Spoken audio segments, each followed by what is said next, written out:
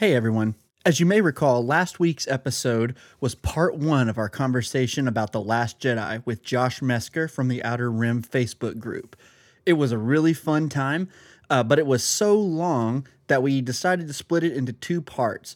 Well, this week is part two, and it's even longer than last week, so buckle up, and I hope y'all enjoy it. So it is time for the Jedi Order to end. Time it is.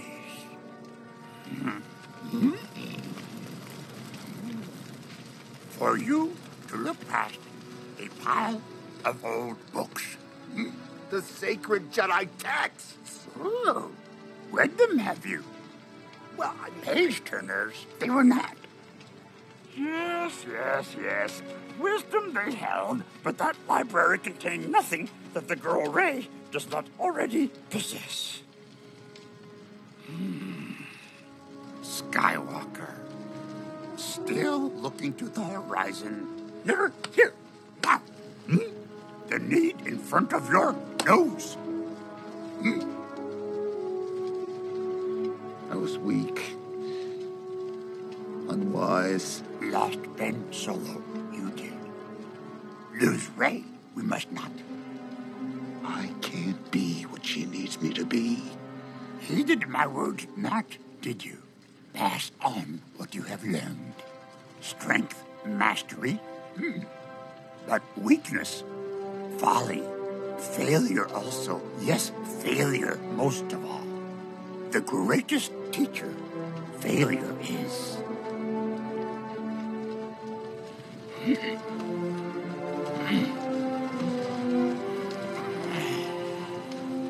Luke, we are what they grow beyond. That is the true burden of all masters.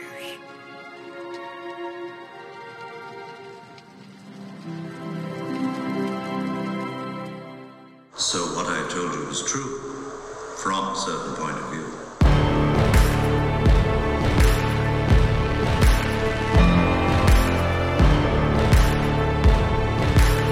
So I want to go to a point of the story, and I'm sure we can't have a Last Jedi discussion without talking about Rey and Kylo, but I want to no, we definitely can't, but I want to first go to this point.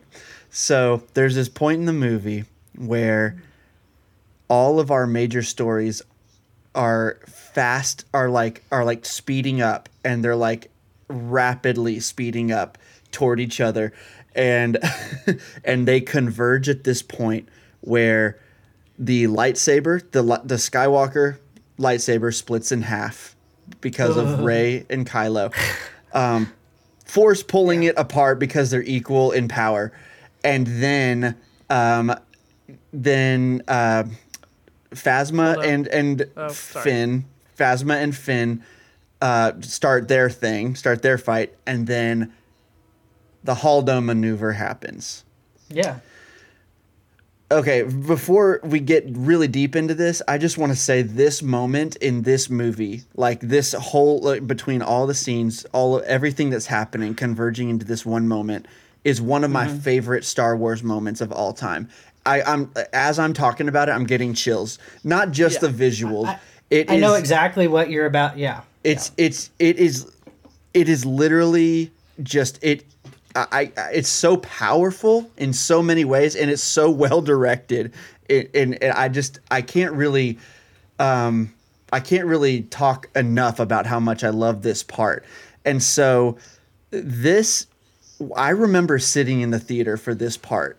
And really, honestly, the part of the film that is my favorite, it is really if I'm just ranking like a 5 to 10 minute span of the movie, it really starts when Kylo kills Snoke, and then the lightsaber comes out toward Rey, and she catches it, and the music is happening, so it really starts there with the throne room fight and all that stuff, and then the Haldo maneuver happens and all that. And so I just remember sitting in the theater, and when that happened. And I wasn't the only one. There were multiple people in my theater just going, "Oh, wow." Like, it was just like this. It was just a beautiful moment. And okay. That said, this apparently is a much maligned part for many. And so I would like to discuss the Holdo maneuver. We know that it is well. Even the people who hate it would say that it is gorgeous, like, shot and all that stuff. Like that, they can't. Even the people that I've come across that hate it will say, like, yes, of course, it's visually stunning, but the science that they have pre-established in the universe, in the Star Wars universe, does not work here. So, boys, take it away. What science? What science? There's only the Force. I don't like. No. Okay, the rules that they feel that Star Wars has previously set in place, they do not feel that it follows those rules. That is what they would say, not what I would say. Yeah, and the part of the issue I have with that is, according to whom, for one thing. Number two, I ask people to explain what exactly they mean, and there's even debate over the said rules that have been established in the first place.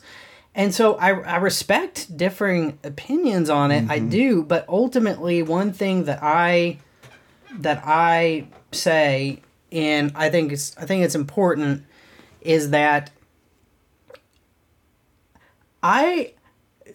from the very beginning of Star Wars has played loose with the science fiction side of things. Okay? Star Wars has been more about visually making your jaw drop and doing really cool things than it has about establishing some type of hard and fast rule over how all the technology should work and how even space travel should work. And so it just isn't, it genuinely is, and I'm not trying to be flippant here, I'm really not, but it really is just like a non-issue for me. Same. And I don't get the I really don't get the consternation over it. I think that that moment is so powerful thematically and visually, and it shows us something that's never been done in Star Wars before, which I go to Star Wars to see things I've never seen before. Yes. Yes. It ticked off all those things for me, and I don't feel like Star Wars has ever said this is how everything must function within the universe. I mean, we're talking about a space fantasy here that is not science fiction. Yes, there are lots of science fiction elements to Star Wars, but it is space fantasy. Right. It's Lord of the Rings in space, okay? There are space wizards that we're dealing with here. Yeah, they're space wizards and laser swords and all those things. And I don't say that to be condescending to anybody else or even downplay Star Wars. What I'm saying is we've got to put moments like that in perspective, because you can start at the very beginning of A New Hope, and from there watch every Star Wars movies and pick apart moments just like people pick apart the Holdo maneuver. Yeah. You can do it over and over and over again. And accurate stormtroopers, Obi-Wan? Right. What? Yeah. What I encourage, what I challenge folks to do who are very, very critical of the Holdo maneuver is to be consistent in your criticism. Yes. Yeah. But see, that takes one down a path that maybe they don't want to go. Yeah. Because if you're going to be consistent in your criticism, that means that you're going to start criticizing sacred cows like the original trilogy. Yeah. And which is apparently infallible and there's nothing wrong with it, and everything. And so so truly and genuinely, the when I saw the Holdo maneuver, I didn't even think that was going to become a big issue. And then I come out of the movie and then people are just losing their minds. just losing their. Yeah, I know. I totally heard Heath Ledger's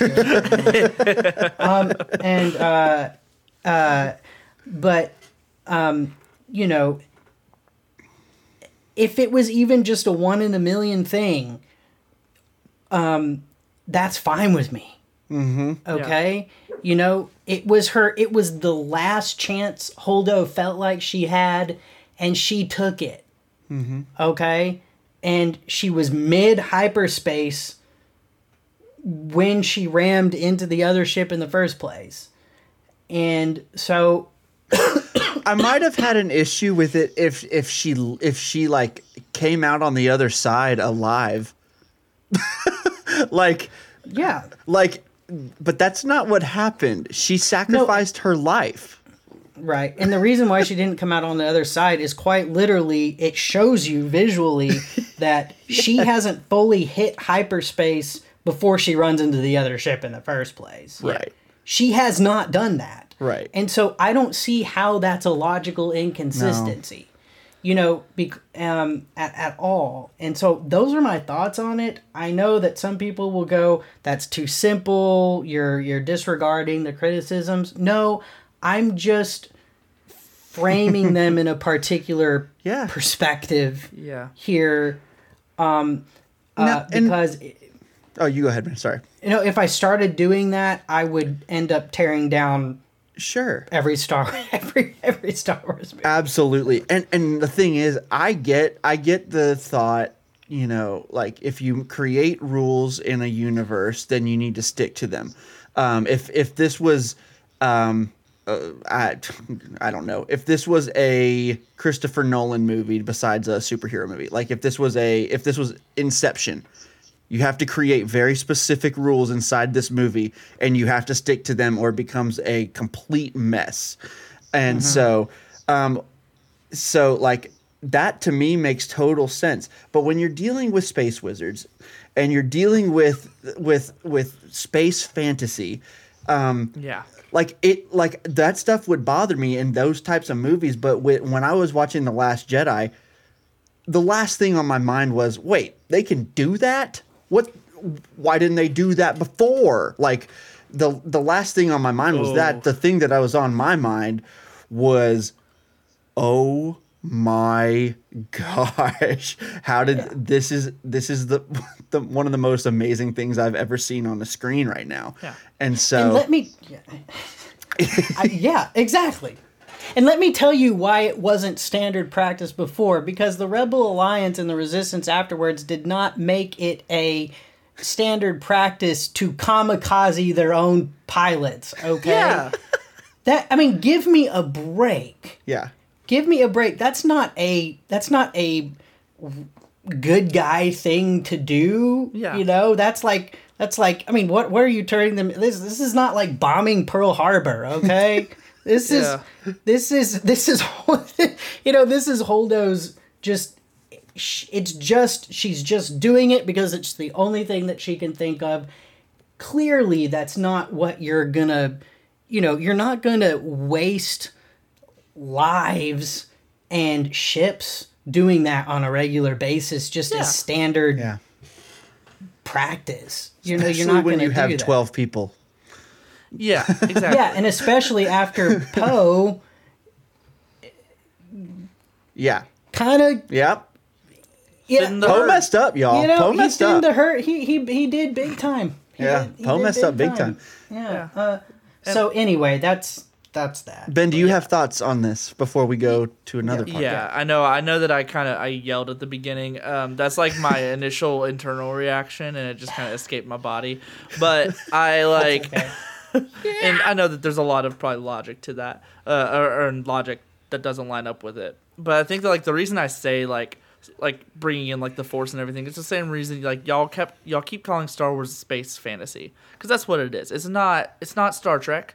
If you want, you know, a universe that has all these like scientific things like laid out and all this stuff, go to Star Trek. They've got all that, which also has our Earth is awesome. in it. It's like our rules are in that universe too. Yeah, and it's accomplishing its own thing that I really appreciate for what it is. Of course, yeah. But Star Wars has always been a place where like things happen and it leaves you with things that don't make sense, that may not always line up in our world. I don't want it to be realistic. I don't want it to be, you know, I don't want this to be grounded in reality or whatever. I'm okay with the fact that, you know, Obi-Wan and Anakin can fight an inch from lava and not just burst into flames. I'm fine with it. We like none of us batted an eye at that. Shouldn't have happened. But you know what? It happened. It should have been hot dogs. Yeah. So like marshmallows. But. Yeah, you could totally do it with any other movie. In the whole series, none of us were flipping out when Luke ignited a green lightsaber for the first time. We're like, "That's cool." But there'd never been green lightsaber before, and people lose their minds. And so it's just never been green lightsabers before. How dare they? Yeah, it's a new color that does not that is not keeping with the rule that all lightsabers have to be blue Kyber crystals or red. are either blue or red. Okay, that just breaks. George Lucas literally gave Mace Windu a purple lightsaber because Samuel L. Jackson wanted it to be purple. Yeah. Right. Like that is how flippant these rules are. That is how loosey-goosey we are here. Because that's the playground that Lucas wanted to play in. Yeah. He wanted, what he wanted was for the mythology to be tight. There we go. Oh, dude, that's such a good point. Oh my god. Okay. He wanted the mythology and the storytelling, the core of it, to be tight and relatable, and to that establish our connection to it. He and everything else outside of that is just like whipped cream and cherries, okay, and sprinkles. Yeah. Because strip away the story of Star Wars and you just have another space action movie. Yeah. Right. In a lot of ways. What makes Star Wars special is the combination of the story that George Lucas started plus all the action and spectacle that surrounds it. Right. Yeah, exactly. Dude, that's such a good point. I haven't really heard anyone put it that way before. That's so good. Yeah. It's about the mythology. Okay, so we've discussed the Holdo maneuver in particular.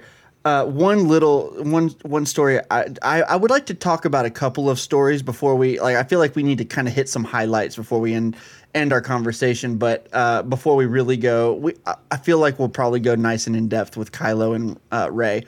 But I would really like to at least talk about these are probably the two areas that I have the biggest issues in the movie. Probably two of my least favorite parts of the movie would be Poe's story with Holdo, like why she didn't like communicate with him at the beginning. I've never fully grasped that. Like, to me, like it seemed like there could have been a lot that was avoided. And I've seen the movie like 20 times. I usually am just thinking like, okay, I get it. Like, he's being a douche right now. But also, like, she could just tell him, and so many things that could have gone better if she would have just told him the plan. And so that one thing kind of drove me crazy. And then we can also talk about the Finn and Rose story on Canto Bight after that. So do we have to? All right. So I guess we can all just agree that's the worst part of the movie. Yeah, but I've even reconciled myself with that too, and we can get into that a little bit too.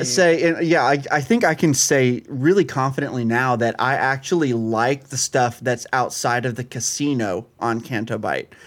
I didn't like the casino scene, and it's just really just a personal taste. I didn't like I didn't like DJ, the guy that they went, the programmer or whatever. I can't remember what he was called. Codebreaker. The Codebreaker, yeah. I didn't like him as a character really, and then I didn't like the whole casino setting. But I really do actually really like the world, and I like the whole broom boy aspect of it all. I liked that stuff about it. Well, and just the Canto Bight thematically represents the gray area that The Last Jedi plays around with. Yeah. And we can get into that too. So thematically, people can talk about how maybe it slows down the pacing of the film a little bit, or maybe there are some things that should have been, if they were going to go there should have been some different things done from a storytelling standpoint. But one thing that people do need to recognize is thematically, with the story that The Last Jedi is telling, Canto Bight actually fits really well thematically. Sure. And we can get into that in a minute. I've heard people say when it comes to the Poe and Holdo dynamic, well, why didn't they just put a line in there about, she didn't even have to tell the plan. She could have said, hey, we think there could be, at this point we're concerned about a mole, in the Resistance or something like that. And so I need you all to trust me, but I have to keep this close to my chest because I don't know who I can trust, right? Kind of thing. I would argue that, and it would have been fine if that was in the movie. Wouldn't have had an issue with a couple lines like that. But I would argue that would actually be unnecessary exposition. And the reason why I say that is this. Holdo is going into this leadership position knowing a few things. One, they barely have any. Leia did before slipping into a coma was demote Poe. She doesn't know the history between those two. Mm-hmm. Not like you would think she does, because she was admiral of another ship in the first place. So the last act of Leia before slipping into a coma was demoting Poe for a serious misjudgment, and direct disobedience as well. Yeah. From a commanding officer. And it resulted in massive loss of life for his own ego. Okay? Yeah. And so and I believe that Poe in a lot of ways still had the best intentions. He loves the adrenaline, and he wants to take down the dreadnought and everything. So but what he learns through that situation and Holdo and so forth is that very lesson that there's a time to fight and there's a time to retreat and regroup, and the people under your command are willing to lay down their lives, but it's your responsibility to ensure as best as possible that if they don't have to lay down their lives, that you save their lives too. And I love that aspect of the story. I do. And so she had no reason to trust Poe. Zero reason to trust Poe, zero reason to tell him anything, in my opinion. On top of that, he is basically openly defying her authority and likely, in her mind, creating an insurrection in the first place. Because he is openly, in front of everybody left on that ship, defying her authority. And so what she has to do in that moment is she has to shut him down. And she can't show weakness, and she can't tell him anything. And so, for me, anyway, and I get that, again, I get when people say, man, I wish a line here or two would have been there to kind of maybe fill, an issue that I have. I would have been fine with that and totally okay with that. I think that maybe the end result of that may have actually perhaps taken away a little bit of the tension. And so probably Rian Johnson was thinking, I've got to keep the tension between these two characters in this situation and everything being in disarray on this ship and things falling apart and, you know, a mini insurrection basically occurring here. And if she tells everybody everything, then that ruins the tension of the scene. So Yeah. I have to have yeah. a justifiable reason for her to, and I don't think it's contrived. I think that as a writer, he was like, so how can I justify this? Well, because I don't want to just make it contrived and have there be tension for no reason and basically a contrivance. Yeah. And so I think that if I'm explaining this correctly, that she didn't trust Poe. She knows the last thing that Leia did. He's openly defying her authority. She doesn't know who she can trust. As a result, that takes care of the issue for me. Mm-hmm. For me. Yeah. It might not Those take are really care of the good issue, points. Those are good points for sure. Yeah, and I mean, I think that, like, I agree with pretty much everything that you just said. I think that a big reason why she didn't, communicate those things on the front end is that, he was placed under her command to learn from her and to learn a lesson. And I think that the biggest lesson he needed to learn was that he's not always right, for one thing, and he needs to learn to take orders from his leadership, even whenever, he maybe doesn't agree with it or it doesn't make sense to him or whatever. Now, you can make the argument that, like, she could have at least, like, heard him out a little bit or whatever. But honestly, Sure. she didn't owe him that. I think you're right. She didn't know him that, and I think that, but I do think that was probably as the kind of person that I tend to be. I think I would have heard him out. You know what I mean? Right. And so, like, it just frustrated me that she wouldn't even hear him out. But y'all's points are so good about this, totally. But yeah, I think that's probably you just kind of made it crystal clear why it bothered me so much. It was like, oh, it's because I would hear him out. Yeah. I would probably hear him out. And I'm not saying that's the right thing to do. I don't even think it might not be, but that's probably what I would be inclined to do in that situation. And so it just drives me crazy that there's just so much that happens, and really all of it could have been solved by her just like, hey, this is happening. And so I think, just bottom line, that frustrated me big time. Right. And I totally get that. Yeah. And like I said, I would argue that had that happened, it really would have sucked the tension, out and the conflict out. 100%. And but again, he had to find a way to justify that conflict. It would have made that whole section that I was talking about, where all three stories converge, it would have made it a little less awesome. It would have taken away.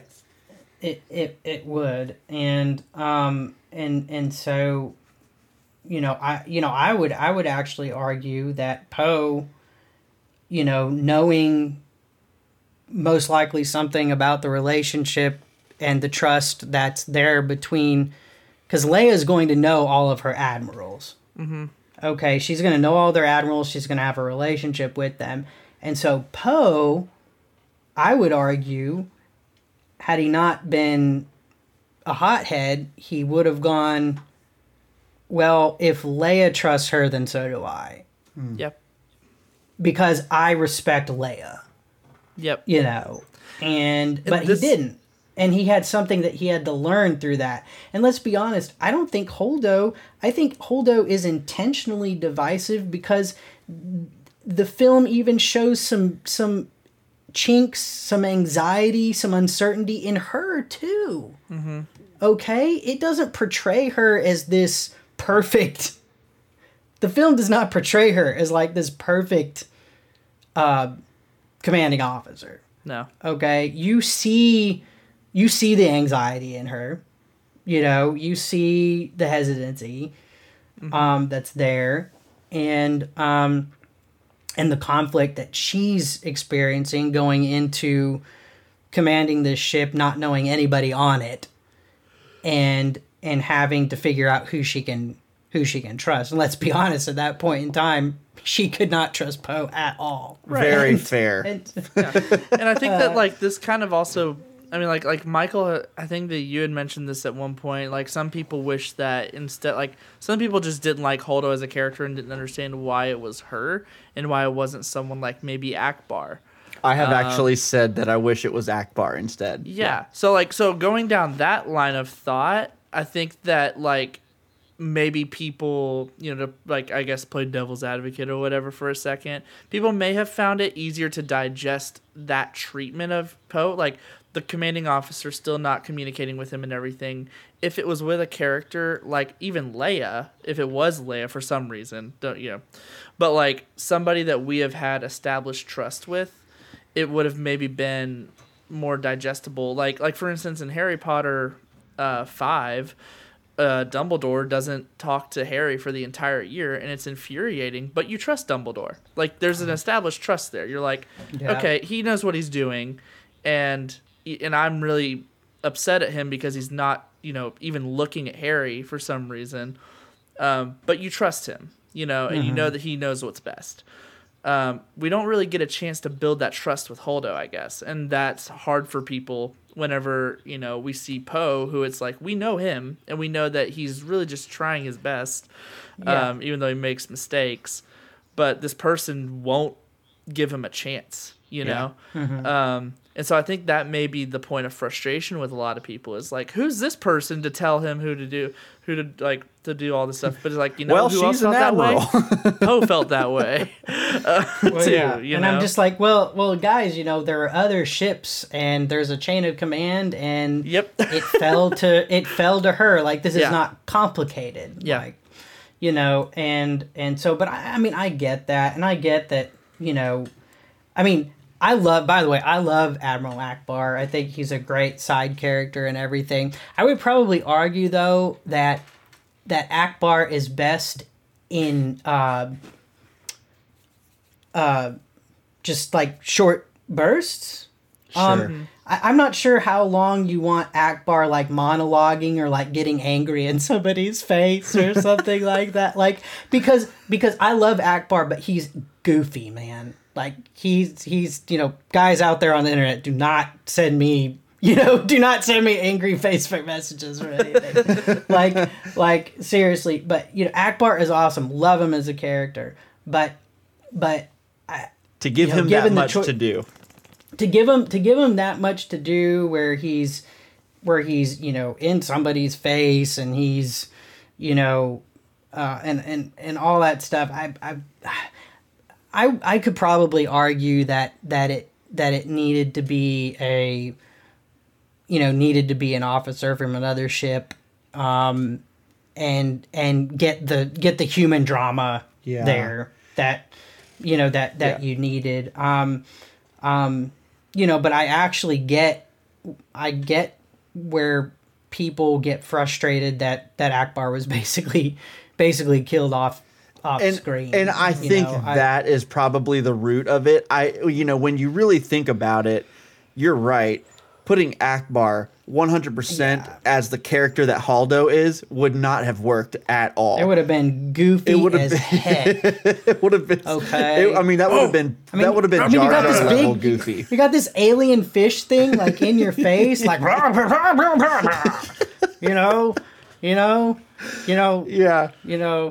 can't handle sass of that magnitude. It's a trap. And no, you do not. No, Akbar is a meme because he has like 5 lines in the entire saga. Okay, one of the greatest, but yes. Yeah, I mean that's why Akbar is awesome. Yes, but to 100% to your point. But I think that is probably where that thought came from. It was just the fact that he was done away with so unceremoniously. It was just like, and he just is gone. And it was like, but really, if you think about it, like you just said, how much was Akbar really in Star Wars? Not that much. Well, no, and it's like, you know, just fans. You know, you over time you watch Star Wars over and over and over again, and then all of a sudden Admiral Akbar, who has like 5 lines in the original trilogy, you're like, oh my gosh, I like that creepy fish thing. That guy is awesome, and he's like a meme now. Mm-hmm. And I mean, I love Akbar. He's great, of course. And so I get people going, man, I wish he could have gone out kind of in a blaze of glory and, you know, maybe had a final stand on the bridge that failed, but a final stand nonetheless, you know. Yeah. I get that, but it just doesn't rise to the level of anger for me. Yeah. Like, and that's putting one small character before the story. That is trying to make the story serve one character that is barely in Star Wars at all. And that it doesn't work that way. And it really, really doesn't. I think I said that in a really emotional state. Yeah. Well, For and sure. I get it because you know, I totally get that. But you know, and I don't disparage that at all in those reactions at times. I try to explain the difference though between fan service for the sake of it and fan service that actually illuminates and lifts up the story that's trying to be told. Yeah. And fan service that feels natural and organic and part of the story, not fan service that just feels constantly like forced and put into your, you know, put into your face. Yoda early on in the movie or later on in the movie is total fan service that totally works in the movie narratively. Oh, it is the best moment of fan service plus storytelling. Again, one of the best moments of fan service plus meaningful storytelling in the entire saga. Agreed. And so when you meld those together, you get meaning and you get purpose. When you start demanding that things just have to show up or you're not going to be happy with it, what you're saying, maybe without realizing it, what some people are saying without realizing it, is it doesn't matter the story that's being told. You know, that doesn't matter. I've got to see A, B, and C, and if I don't, I'm going to be unhappy. You know, no matter what.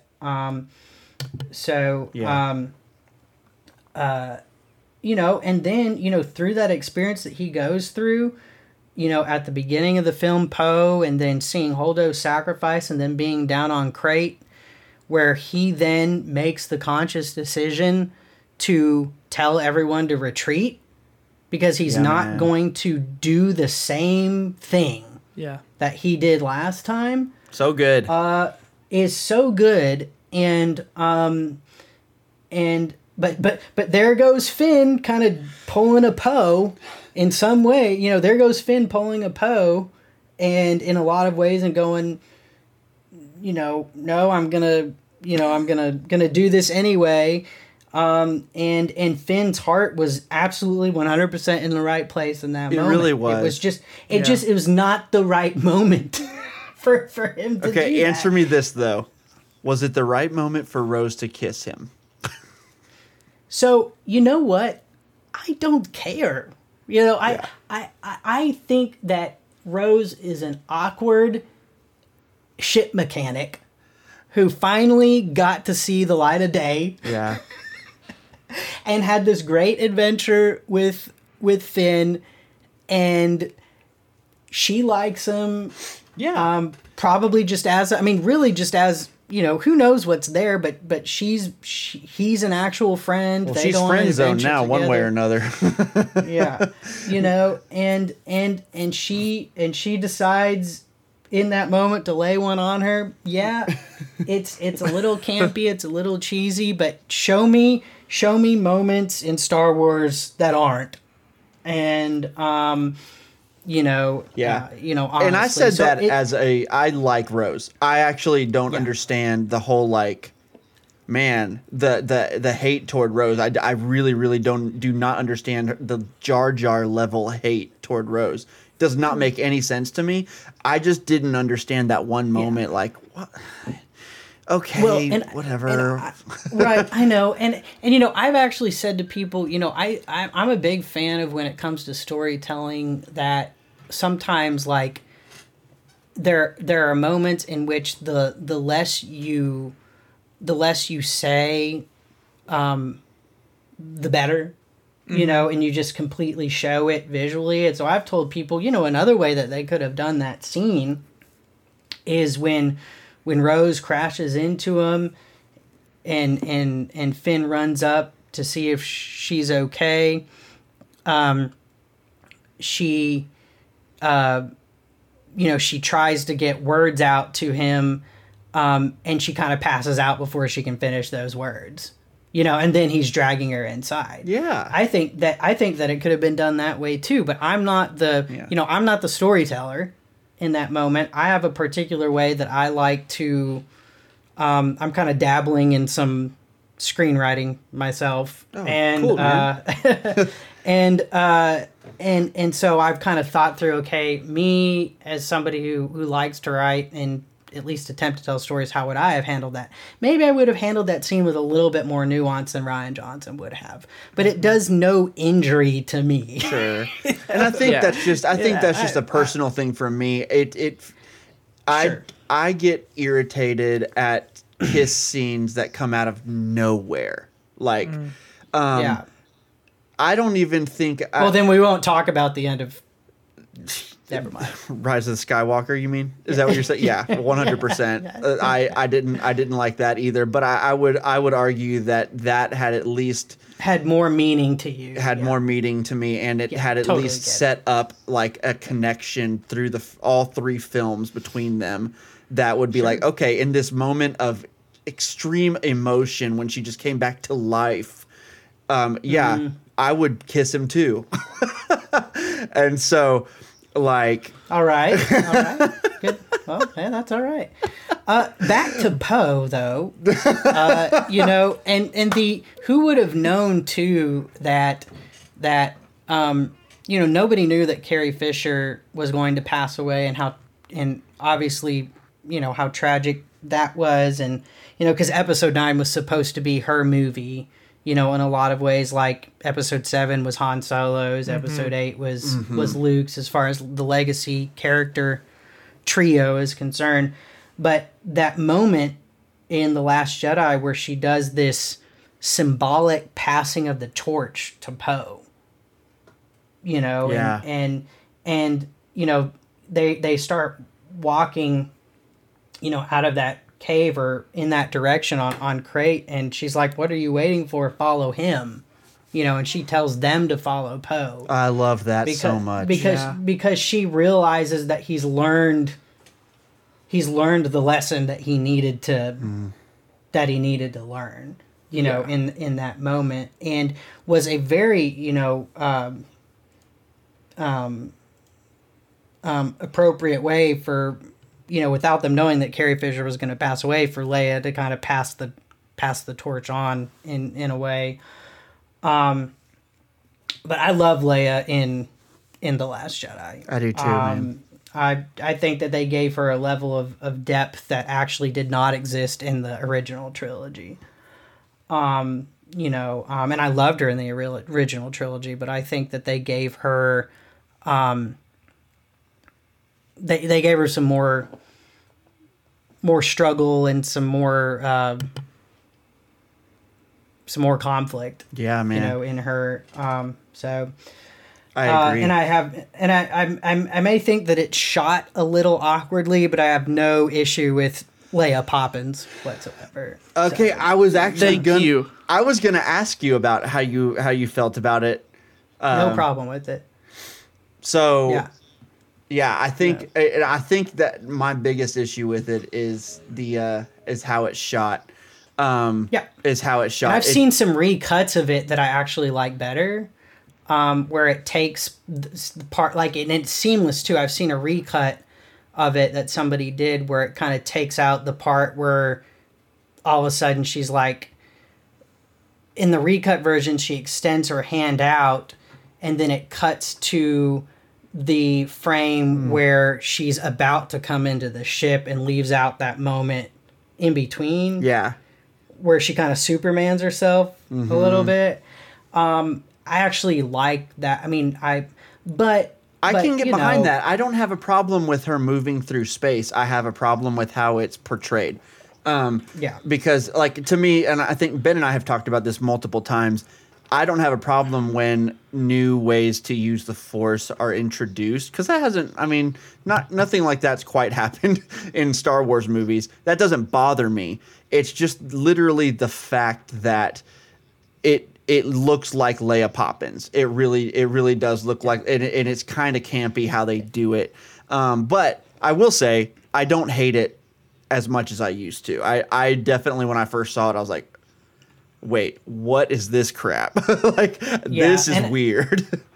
And I try to remember, too, that, I mean, I think that it's framed and kind of shot in there a little bit awkwardly myself, but I think what the intention there was to actually give Leia, like, a truly triumphant moment, you know? And, I mean, and come on, all she did was pull herself towards the ship. Yeah, and that's fine.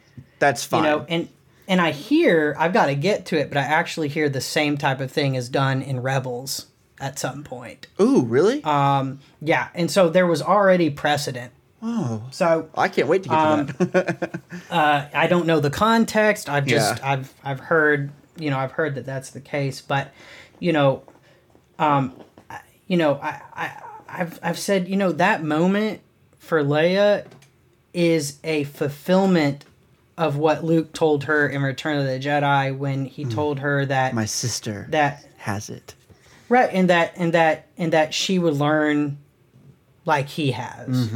You know, and later we find out in The Rise of Skywalker that she had kind of put her lightsaber away because she was in mourning over Ben Solo. And so that explains why she hadn't really been doing a lot of training, right? You know, after that. But she's a Skywalker. Yeah.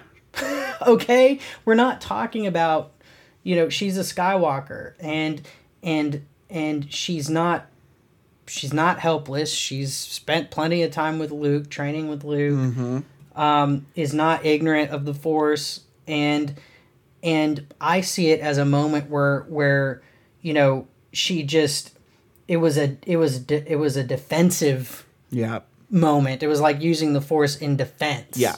You know, to save herself. And by the way, if people want to complain, there is a very, very short amount of time where you can survive in space before you die a terrible death. Okay, it's a split moment. There's your science. But again, we're talking about Leia, who's a Skywalker, who has the Force surging through her blood, who you know, either instinctually used the Force to save herself or the Force saved her.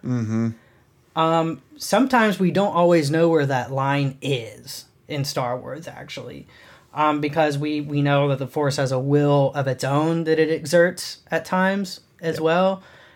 Which, by the way, I mean, the Force is a total. I mean, it's the most loosey-goosey thing in the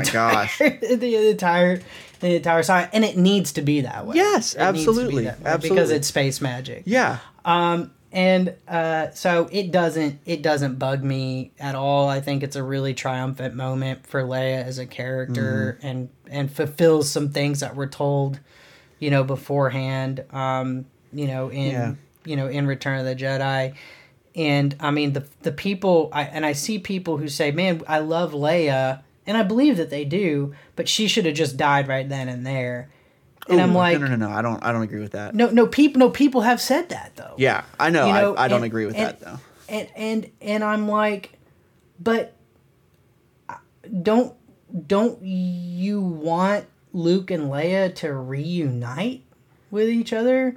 You know, what about that moment at the end of The Last Jedi that just, like, brings me to tears every single time? It's so good, almost, man. Where you know, they have their final meeting. Like, you really want to deprive Leia of that moment and Luke of that moment and them coming back together that final time and that arc that Leia has, just because you didn't like the fact that she flew through space. Come on, let's get real. Yeah.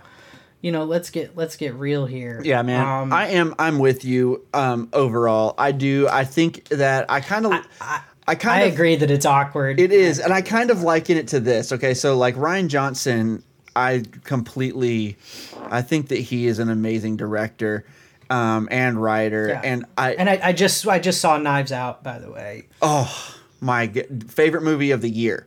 Honestly, Dude, it was my favorite movie of the year. I'm still working through 2019, but right now Knives Out is at the very, very top of my 2019 list. So it was the most fun I've had in a movie theater all year, and I saw Avengers Endgame 5 times. yeah, it was amazing. So Ben, while you've been gone, we're talking about, we're still talking about Leia, but then Knives Out was brought up. Yeah. Oh, Anyway, so I was about to say. I just watched it the other night. He just watched it and he loved it just like we did. I loved it. It's at the top of 2019 for me right now, and I'm still working through 2019, trying to me too, trying man. to catch up. Did you see Jojo Rabbit yet? Slowly working through it. That's next on my list. I watched Knives Out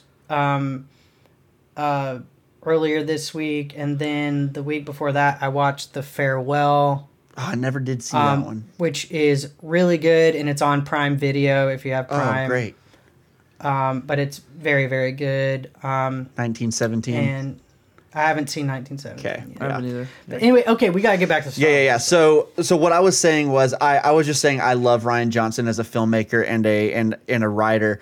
And so I kind of equate that whole Leia Poppins thing to I actually liked the idea that he was conveying. I just didn't think it worked how he shot it and how it looked.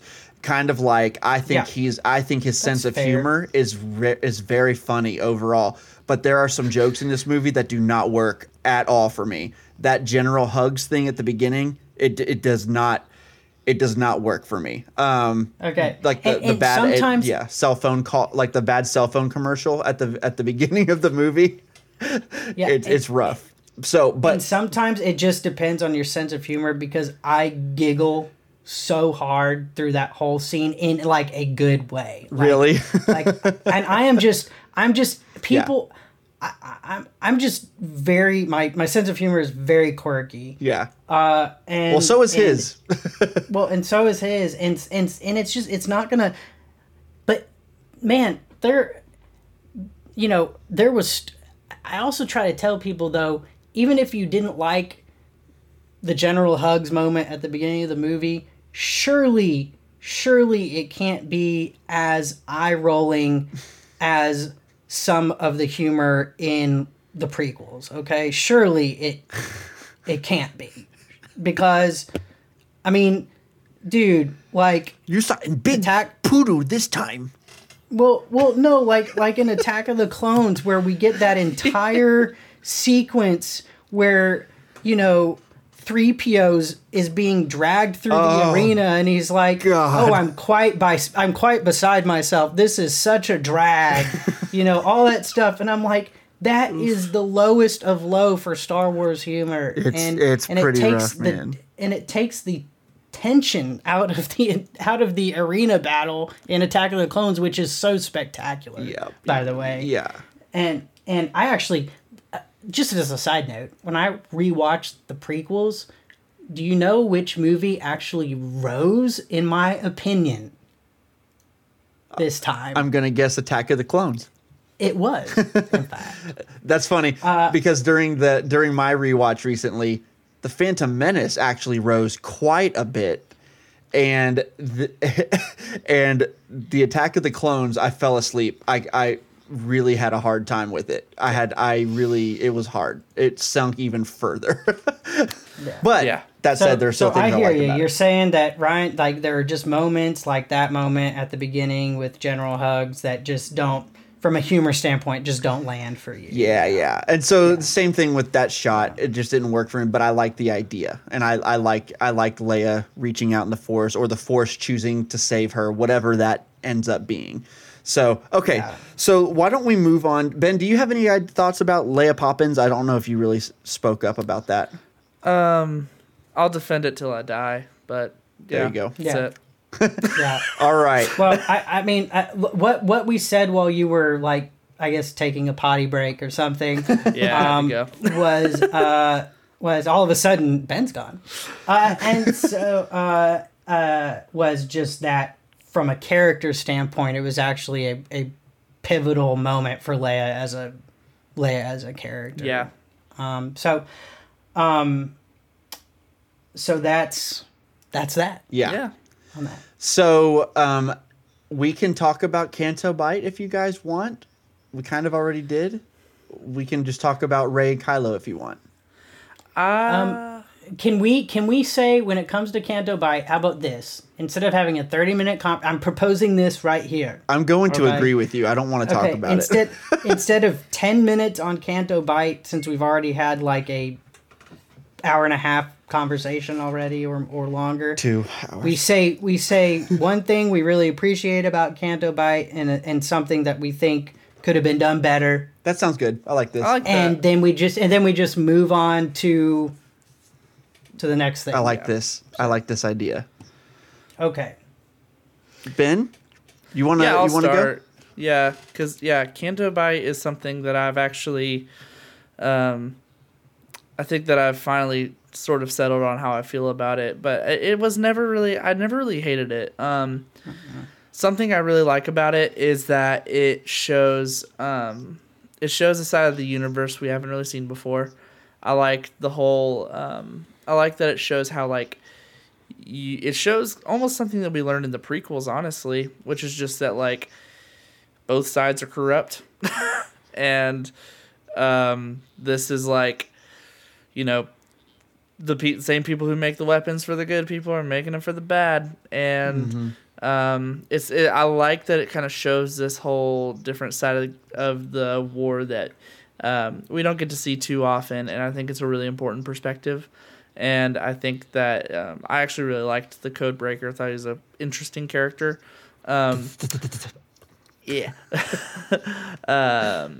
But something I did not like, or something I thought that they could have just done a little bit better, was something I really appreciate about the prequels, and I honestly think that neither of the other trilogies did as well as the prequels did, was create worlds that whenever I'm watching it, I go, I've never seen anything like this before.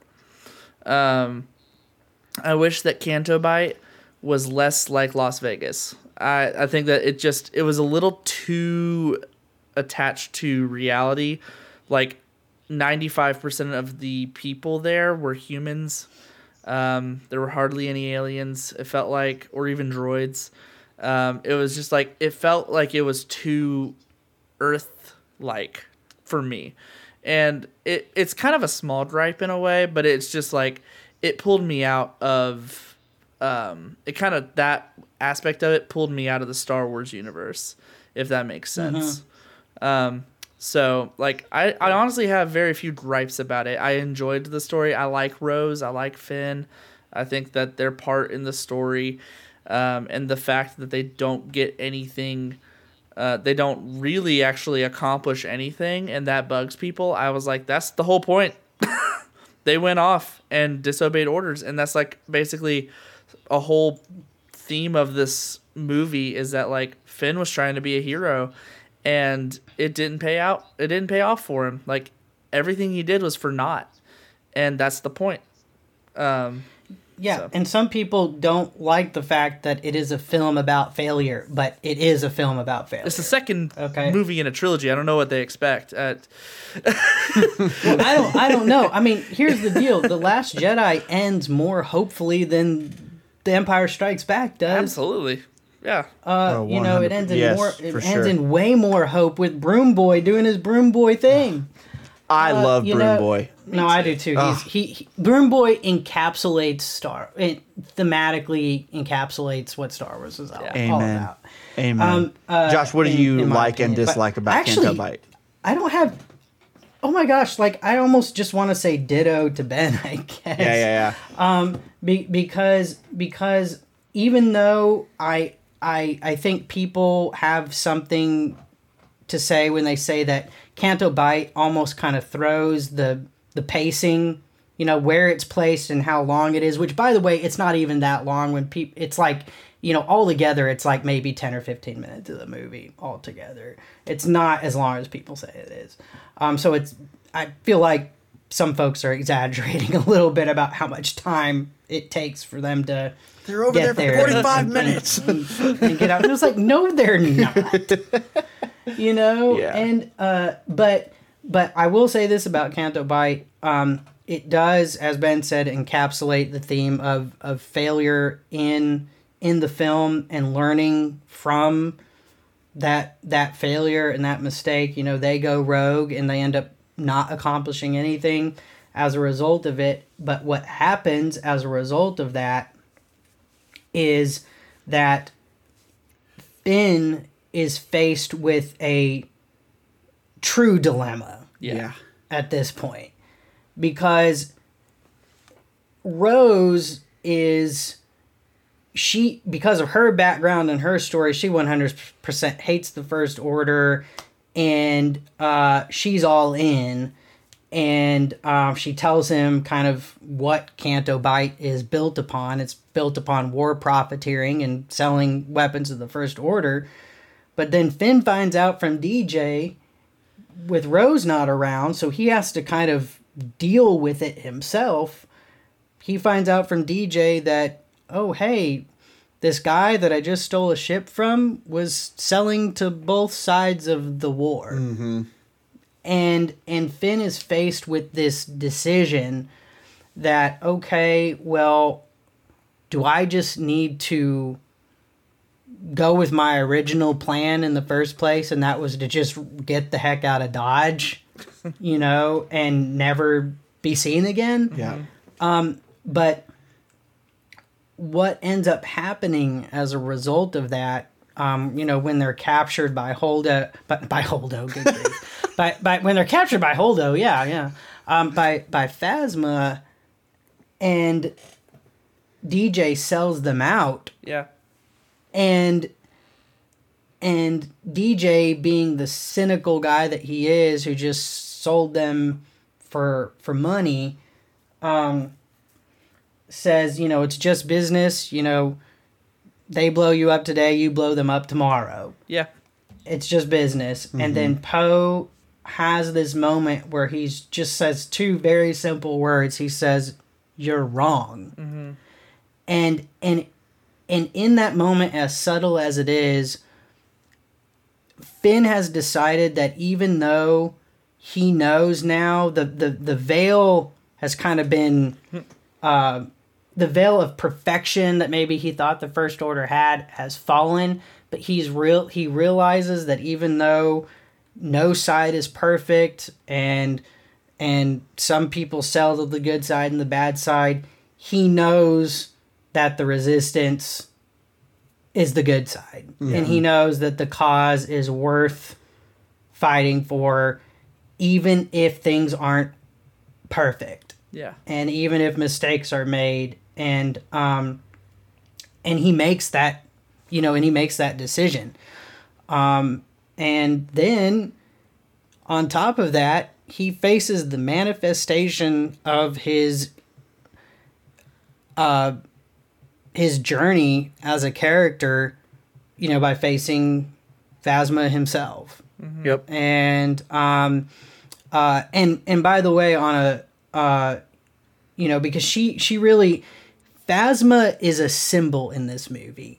She was never supposed to be more than, she was another character that I think folks were like, had to just be this major character. No, Phasma served a purpose. She was the foil for Finn, and she was the symbolic representation of the obstacle that Finn had to overcome. Yeah. Mm-hmm. Because that's good. I like that. And that's all she was. She was like the Boba Fett, type character. Only Phasma went out in a way cooler way than Boba Fett. I literally said that. I literally said that on the show, on this this other show we were on the other night. I was like, she was way more important than than Boba Fett actually was. Yeah, I know. So I actually really like, and I know it's more subtle, and you're never gonna hit a home run, because filmmakers aren't perfect. You're never gonna hit a home run with every character perfectly. Right. But Finn has a very clear arc in The Last Jedi.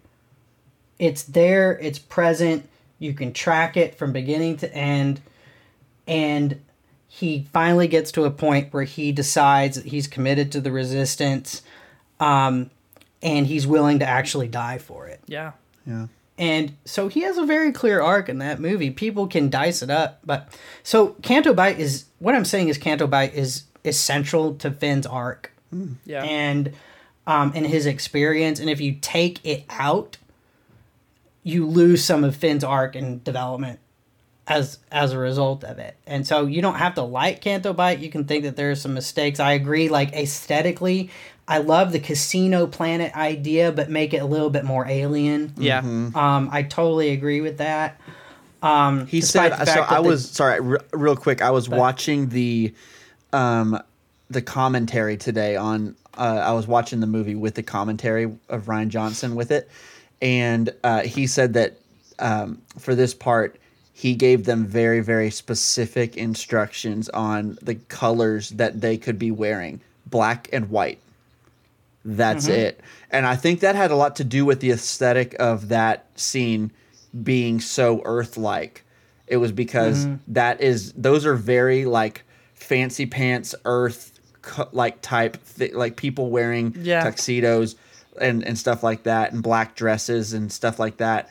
I feel like that kind of did make it, and it was what he was going for, and that's fine. But it did make it feel like this is Las Vegas at a really ritzy party.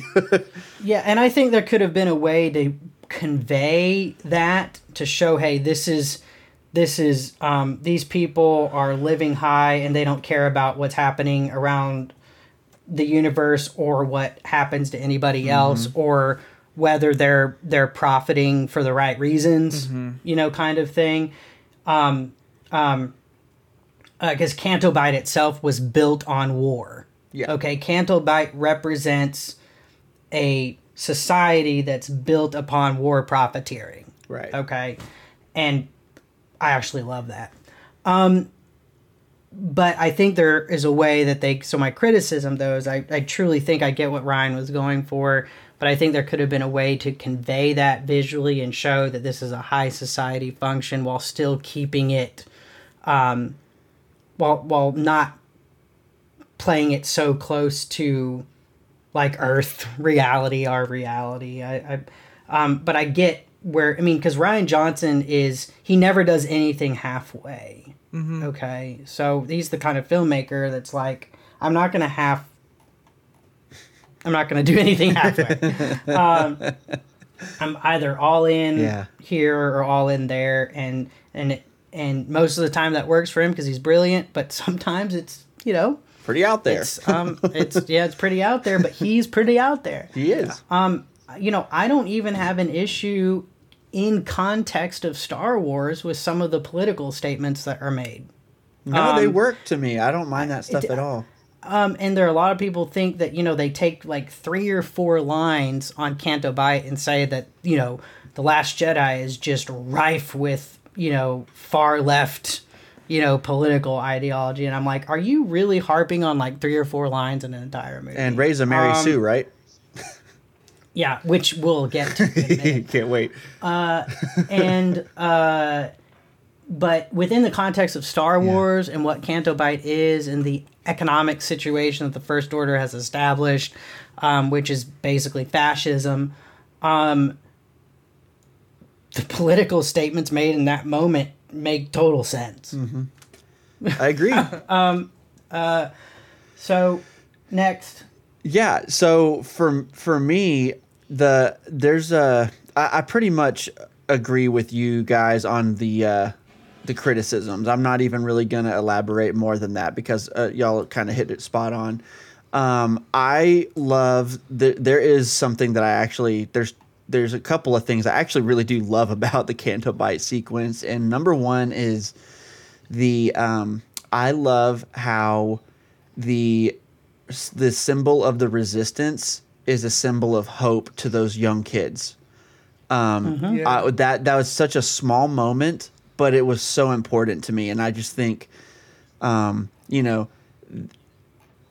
Boy seeing the resistance like that to me, that set him on, in my brain canon, that set him on a path where he wants to fight and he wants to be, well, maybe not fight, but he wants to be a Jedi one day because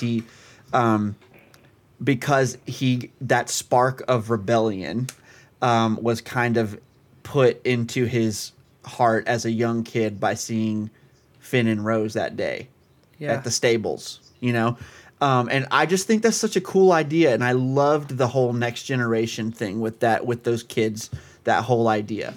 That's pretty simple, but that's what I like. That's really what I like about that part. And then on a kind of a level, the music on Canto Bight, there's like a theme when they're riding on those little creatures, and it's like Jurassic Park. It really reminds me of Jurassic Park. It's and it's just like this. It really reminds me of Jurassic Park, but it really works. And it's kind of while they're riding in the moonlight. Yeah, I love that. Yeah, dude, it's so good. And then I also... It's John Williams. It's John Williams. It's the same guy, so it's not surprising. But I also really like that guy on the beach that was like, I told them not to park their van on their ship on the beach, but they did it anyway. I die laughing every time that part happens. Dude, Ryan is just like the quirkiest. Yeah. And 90% of the time, the humor definitely lands for me. Yeah. I mean, he's just a goof. I love those moments too. I actually like the escape from Canto Bight. Mm-hmm. People say, just on a quick side note, that it was all about them. It became all about them saving the space horses, but they didn't try to save the children. And I was like, well, here's the deal: the kids helped them escape, and they released the horses, but they were a distraction. Mm-hmm. They were literally a distraction. Yeah. And they rode out on one of them and they escaped. And so it's kind of, again, that's just another criticism that I'm just like, it's a non-issue for me. And, and didn't Qui-Gon say in episode 1 that, you can't just take a slave. Even when he was faced with the opportunity, he's like, I didn't come here to free a slave. Right. Yeah. We can argue with the morality of that, because I would actually argue that if it was me, I would do everything I possibly could to free somebody. Absolutely. In a situation like that. But we're not those characters. This is, we're not. You don't always have the luxury of projecting your own personal morality on a story and its characters. Right. I mean, that's not for us to determine. Yeah. But even in that moment, it makes sense. They're on a mission, and they're just trying to get out of there with the codes, and the children help them, and they use the fathiers, which I think are so quirky, adorable. It's not even funny. Yeah, and I want one. Love them. They're weird as all get out, and big floppy ears, and they release them as a distraction, and they ride out on one of them, and it's a very cool sequence. Yeah, man. So it's all good. It's all good. And Rey is not a Mary Sue. Here we go. So we got the Kylo and Rey the whole plot with Kylo and Rey having forced Skype with each other, and which I love. And then obviously it culminates in the throne room at the end. Lord, okay. Star Wars bliss. This is moment where of I'm Star happiest Wars in this movie. Honestly, it really is. Guys, from the very beginning of this movie, I don't understand what people say when I think that can just be what the title of this episode is. I don't understand what people say when ... I don't understand what people say when they say that Rey's character doesn't have a good arc in this film. It's insane to me. It does not make any sense whatsoever. It's people who don't know what an arc is. Yeah. Or they wanted her arc to be something else. That's what it is. They wanted her arc Yeah. to be something else, and then they got it when she was a Palpatine, and it. We're not here to talk about the Rise of Skywalker. So, which by the way, I've reconciled myself with as well. Yeah, you sound more positive today than I thought you'd sound about that movie. No, well, it's because we're talking about the Last Jedi. You're just so happy. But yeah, anyway, I love Rey in this movie. I love, like to a ridiculous extent, the Force Skype things between Rey and Kylo, the connection.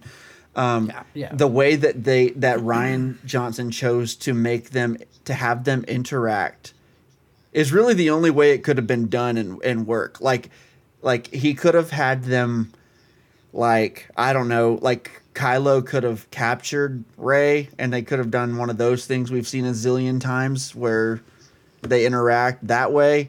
Mm-hmm. Dude, I just thought the way that they handled this and the way that like the sound cuts out every time it happens, and that one part where their hands, you see their hands, you literally see the fingerprints on their hands touching, and it is, I don't know, man, the intimacy and that those moments convey, they really work for me, man. That's another one of the new Force abilities that, you know, and this one was brought on by Snoke. Obviously, he was actually kind of controlling that, but that is a new Force ability that hasn't really been introduced yet, and I dig it, man. I don't have an issue with it at all. I think it's super, super effective in the storytelling of this movie, and it's also beautifully, beautifully done.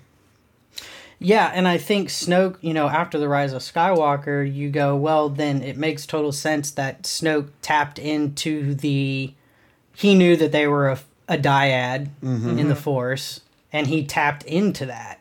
But he sure as heck wasn't going to tell them. Right. That they were, because that would threaten his power. And so, you know, his entire purpose was to make them feel like they had to have him and depend on him. Yeah. So he was like, it was I who bridged your minds, you know, and, yeah, I'm totally with you on that. Love as we're calling it, the Force Skype moments, exceptionally well-written scenes between two awesome actors. Insanely good. I don't know how else to put it. I mean, just the casting was amazing. I love Adam Driver so much. Love Daisy Ridley, obviously. And just the equal parts aggression and tenderness, you know, that she brought to it. Which, you know, was a foil for Kylo's rage and unpredictability. But where they connected is in the areas that they were broken. And Kylo feeling like he doesn't have a family anymore, and Rey not even knowing who her family is. Yeah. Those were the connecting points, you know, between those two characters, and Last Jedi explores them so compellingly, and it all, like you said, Michael, it comes to a head in the throne room scene. Yeah. You know,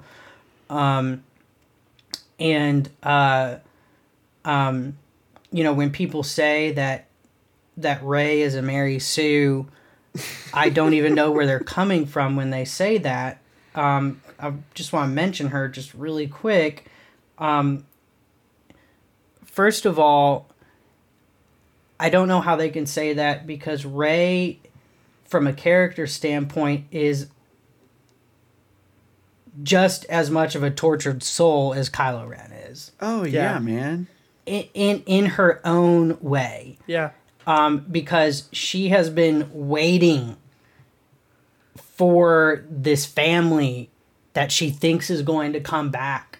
And she's literally ticking off the days on her wall until they come back. And she's having to fend for herself on a desert planet. And her hang-up, her hang-up throughout the trilogy, for the most part, at least the first two films, is her inability to embrace her future and who she is now and make a conscious decision to let the past go. Yeah. And she's finding identity everywhere that she possibly can. And even Kylo Ren tells her that. Yep. Yeah. Okay, he says you're looking for it in everyone. In everyone. You're looking for significance and identity. In Luke, in Han, yeah. everyone. And she knows he's right. Mm-hmm. Yeah. You can see it in her face. And so, first of all, you've got to actually define what Mary Sue is, because as far as I can tell, she does not fit that label, because one, she's got internal conflict that she has to overcome, which she does slowly but surely. Number two, if you're going to call her a Mary Sue from a physical standpoint because of her Force abilities, first of all, the sequel trilogy deals with that pretty darn well as the story unfolds about how Rey came into what she is, with Snoke saying that, with the way that the Force operates, when Ben Solo became Kylo Ren and rose in the darkness, the Force Rose to meet it. Right. Yeah. Right. Darkness rises and light to meet it. The Force has always had that yin-yang, Balance. balance and element to it. And the Force can choose anybody. Because the Force, all is the Force wills it, as Chirrut Imwe would say, which is one of my favorite quotes ever, because it quotes Rogue One, and some people who really, really hate The Last Jedi put Rogue One at like the very top of their Disney era Star Wars film. So I love to quote The Last Jedi back to them. I think I love I love to quote Rogue One back to them. I'm sorry. And I think Rogue One is great, and it just gets better with more viewings. Yeah, but it really does. But the Force has a will of its own, and the Force has this balance that it attempts to achieve. But you can also manipulate it to an extent yourself. Mm-hmm. And so, the who Rey is encapsulated in the title of Episode 7, too. It's called The Force Awakens. Mm-hmm. Mm-hmm. And it's about Rey and Kylo awakening in the Force, predominantly Rey, I would say. Yeah. And so, when it comes to like training and having to have all this training, all we know from Star Wars is that training helps hone abilities. It doesn't determine how powerful you are. Yeah. It doesn't determine your natural connection to the Force. And in fact, Rey, being somebody who's been a scavenger on Jakku her entire life, has had to develop fighting skills herself and has probably used the Force without even realizing it, naturally, because of who she is and how she's had to grow up, on Jakku by herself, fending for herself. You saw her with her staff, man. Yeah. Yeah, she was kicking tail with that thing, which is why she swung a lightsaber like a staff, so like Yep. clunkily, you know, and everything. Why and, she should have and had a double-bladed lightsaber the whole time, but whatever. I wish at the very end it would have been at the very end of Rise of Skywalker, I wish you would have seen two blades. God, but that would have been. Ugh. But I do like the yellow. That was really cool. Super cool. And it was her staff too that she converted, which is really neat. So, which is a fan theory that I was glad came true. So, so Rey has plenty of internal conflict. The Force is pliable enough, number one, and the story explains enough about who Rey is, so even from an ability standpoint, she's not a Mary Sue. So, you know, and if you're going to call her one, you know, Luke Skywalker, from an ability standpoint, Luke Skywalker, after a couple conversations with, you know, Obi-Wan before he, you know, becomes, you know, Force Ghost Obi-Wan, uses the Force to guide a proton torpedo into the Death Star. Okay? And he knows barely anything about the Force at that time. Mm-hmm. You know, he's just like, you know, he just hears a voice, use the Force, Luke. And Luke's like, okay, I know how to do that now. Yeah, but Obi-Wan is like, let go, Luke. Yeah. Let go, Luke. So much of the Force and the control, one thing that's thematically true, and it happens with Rey and moments with Rey too, where from a when it comes to the Force's power manifests itself in you even more when you are actually calm. Yeah. And at peace, and you're and you let go of the fear or the anger that's right in front of you if you're on the light side of the ledger. Right. And that's exactly what Rey does and what she learns to do. I mean, she even says that this thing has always been inside me, and now it's awake, and I'm afraid. Mm-hmm. Okay, so I just don't get, you know, even her journey from The Force Awakens to The Last Jedi, I do not see how anybody can call her a Mary Sue. I don't either, man. I don't. And I think she's a compellingly written, strong female character, yes. Oh, yeah. But she's given plenty of struggle, you know, and things to overcome. She's not handed anything on a silver platter. No. Nothing. In fact, Rian Johnson intentionally wrote Rey in The Last Jedi to constantly give her the answer that she didn't want. Yeah.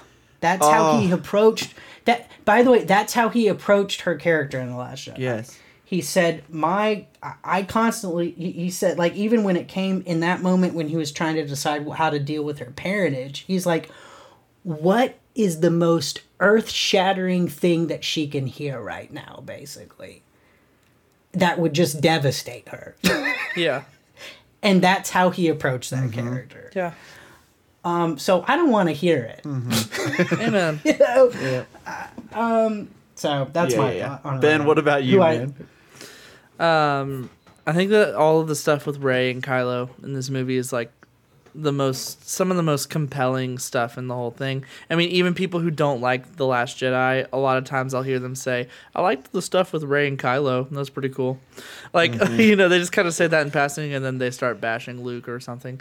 And so it's like there's something about the Rey and Kylo story that resonates with people.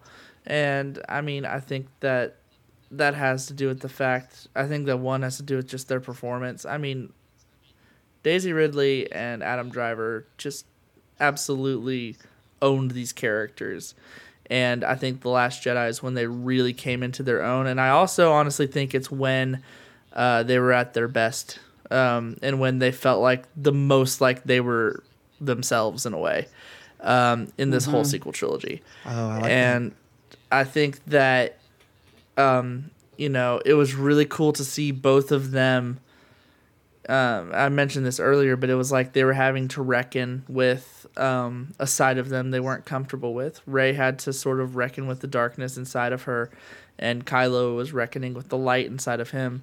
And then it, culminates in that moment in the throne room where they're reaching out to each other, and the light and the dark are like about to meet in the middle in some way, but they're both still thinking in extremes. And I don't know, man. There's a really interesting moment there, and there's a lot of interesting thoughts that Kylo. I tell people this sometimes. Watching The Last Jedi is one of those times like where I'm in the theater as an adult, and it's one of the times where I'm watching the movie, and the villain Kylo is like explaining his whole like idea, and like what he thinks is a great idea and stuff. Let the past die. And I'm sitting there and I'm watching, and I'm like, his methods are extreme, but he's got a lot of points. It's like he's not wrong, But I was like, he's extreme and he's wrong in his approach, but he's not wrong in the concept of what he's saying. And so it was just, man, I think that all of the stuff between them was so good for not only their characters like individually, but they just do so much for each other. Like those two characters together are the heart and soul of this trilogy. Mm-hmm. And in The Last Jedi, I think it was at its best, personally. So I love all of that. I also would agree. I don't understand the whole like Rey as a Mary Sue thing. Honestly, I just ignore it. Like, I haven't even thought about it because I'm just like, that's a stupid. Like, why? Where are you getting that?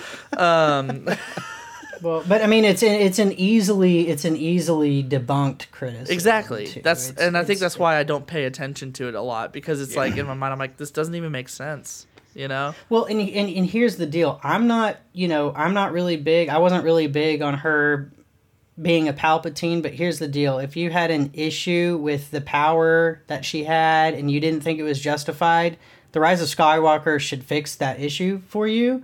And so I don't want to hear anybody calling her a Mary Sue anymore after The Rise of Skywalker if you had an issue with her, her her powers up to that point, because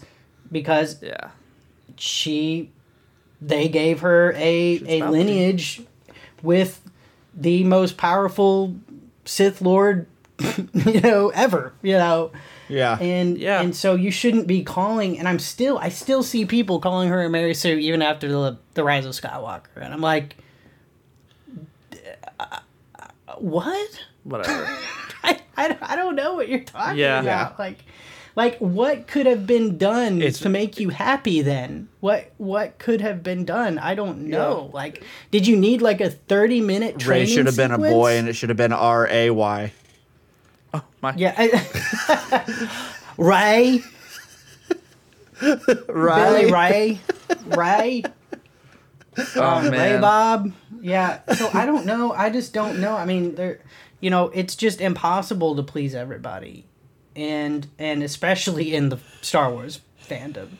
Yeah. And I like it when filmmakers make the craft of their filmmaking and the story they're trying to tell the main thing. And yes, definitely consider the fans. Maybe there's even some ideas out there that you could use, but don't let that distract you from telling the story that you want to tell, as long as it's going to be a good story. Like, don't... Yeah. And so... and then on top of that, not only was she a Palpatine, we find out, which I actually love, that Rey and Kylo are what's called a dyad in the Force, which Palpatine recognizes has not occurred within the Force for centuries. Yeah. Mm-hmm. Which adds another layer of Force mythology that I love. Okay? Yeah. And so too. I think it makes, in fact, what we experience with Rey and Kylo Ren in The Last Jedi, and them being that dyad concept in The Rise of Skywalker, fits like a Lego. Like two Lego pieces. I love that. Yeah. Yeah. And I really, really think that that's a compelling concept of a where basically they were spiritually one, you know, Yeah. in many ways. And so I think that that's great. And in fact, on a side note, I don't think that she needed to be a Palpatine because they were a Force dyad, and that was that justified, you know, that that kept the movie and the story going forward and the characters developing without that. But we're not here to talk about that. So. Right. I just loved the fact that she was actually a nobody. Yeah, me too. And I thought it made her interesting and compelling. I did too, man. And I feel like we kind of lost something there. And I'm not even talking about like a fan expectation, like it had to be this way, and I'm trying to put like an arbitrary boundary on the storytelling. I'm saying from like a storytelling standpoint, part of what Rey made her compelling in and of herself was that she was this scavenger from Jakku that the Force awakened, right, you know, inside of her, you know. And I think it would have been totally fine to learn more about her lineage and who her parents were and give her more struggle in the Rise of Skywalker, because obviously her arc wasn't finished yet, right? Your arc's not finished yet. So give her more struggle, give her more things to find out. But I didn't think that her character, like making her a Palpatine, was necessary for her character journey, nor do I think it even fit her very well. But it is what it is, and like I said, I've reconciled with it. So, because Daisy still just knocks it out of the park in that movie and owns. Yeah, for sure. I mean, she just owns all of it. Like, even if you don't like some of the choices made, she owns it all through her performance. Yeah. You know, that's just how awesome she is. So, at any rate, that's a... Yeah. Sorry to go off on that tangent. No, dude, you're good. I love it. But yeah, and we've already talked a whole lot about Kylo Ren and the dichotomy between Ben Solo and Kylo Ren, and how he's explored, and how he struggles with that, with the light inside of him, which is the contrast to Rey, who struggles with the darkness inside of her. And that's why they're so fascinated with one another. So we should wrap it up here in just a minute, but I feel like we'd be remiss if we didn't just talk for a minute about that throne room fight scene, just on a purely surface level awesomeness. Level. Are you saying we're not going to complain about like a digitally disappearing weapon and then call it horrible choreography because they removed something digitally during that fight? Like, nope. Have you seen that? Have you seen all of that? Yeah. Okay. Well, it moves so fast, but apparently somebody decided that they were going to scrutinize a fast-flowing fight scene in this movie frame by frame, and they found a particular frame where one of the guards has a weapon and then the weapon is not there. But people have lost their minds, and now all of a sudden it's a horribly choreographed fight scene. Right. Hey, right. Do you know a movie that also is missing not just a weapon in a frame, but the frame, like the character is missing in the frame, is the first Jurassic Park movie. The T-Rex literally disappears from frame. Or no. It was like whenever he was like holding the raptor or whatever, the raptor disappears for one whole frame. Whenever he's holding the raptor. Are you serious? The raptor disappears for a whole frame. So things happen in movies, guys. They do, and I always tell people, if you're watching it that way and scrutinizing it frame by frame, you're not watching it how the filmmaker intended you to watch it. Right, you're not watching it. You're also like, nobody's gonna want to watch movies with you. No. If that's how you watch movies, like that's no fun at all. No, it's not. I almost feel like we haven't even hit on Kylo Ren and Ben Solo enough. Maybe we have, but he's just such a fascinating character. But a lot of who his character is and what he's dealing with is encapsulated within the throne room scene itself. And so while we kind of talk about just that pure Star Wars bliss that entire scene is, we may want to just take a few minutes and kind of unpack, Kylo Ren's journey there, too, because it's such a crucial part of this whole moment. I sat there aghast when he killed Snoke. I know, me too. And I was thrilled beyond belief when he did that. Like I was just like, that, I did not expect that to happen, but I'm so glad it did. Because Snoke was never that interesting anyway.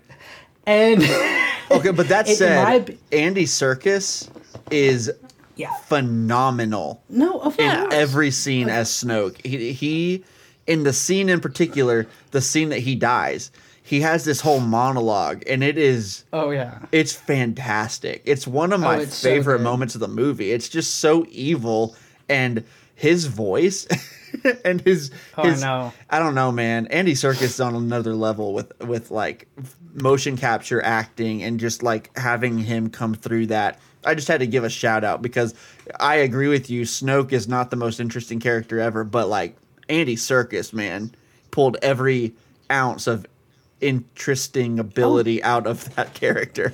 Yeah. he did. I mean, he gave Snoke a reason to exist, but, Snoke was a relic of the past that needed to be dispensed, and Kylo, in that moment, he was tired of being pushed around by Snoke, and he actually wanted to save Rey's life, even if it was for selfish reasons at the time. And Snoke was story fuel for Kylo Ren. For him to become who he was meant to be, he had to take Snoke out. Yeah. And that was Snoke's purpose. Snoke's purpose wasn't any more than that. When you're building characters like this, you have your main characters and you have your supporting characters, and Snoke is very much a supporting character that exists to support Kylo Ren's character journey. Mm-hmm. That's it. And I'm sorry that he wasn't a cloned version of Palpatine or whatever some people wanted him to be, or wanted like a 30-minute sequence explaining who Snoke is and where he came from. I don't care. I don't care. We can learn about that in comics and books and all that, minutia, which is what those are for. When you've got 2.5 hours to make a movie, you're not going to spend a lot of time on a character you're about to kill in the first place.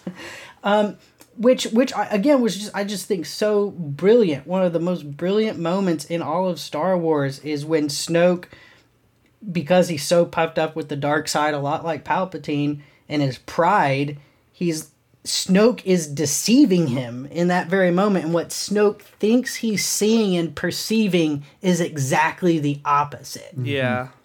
Of what it is.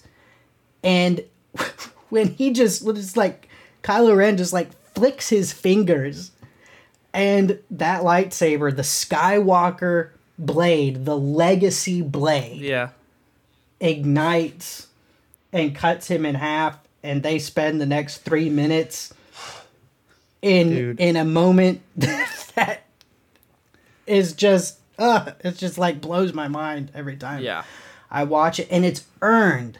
That's the thing. Yeah, man. It's not just action. It's great action in and of itself, but everything that leads up to that moment is earned. Yeah. And you're there with those characters, and you're fighting with those characters, and there they are in the mushy middle with yin and yang, making that gray for a little while. You know, and then at the very end of it, the legacy blade splits apart, thereby splitting them back apart. Yep. It's just so I can't even really. It's just so there's so much going on. Yeah.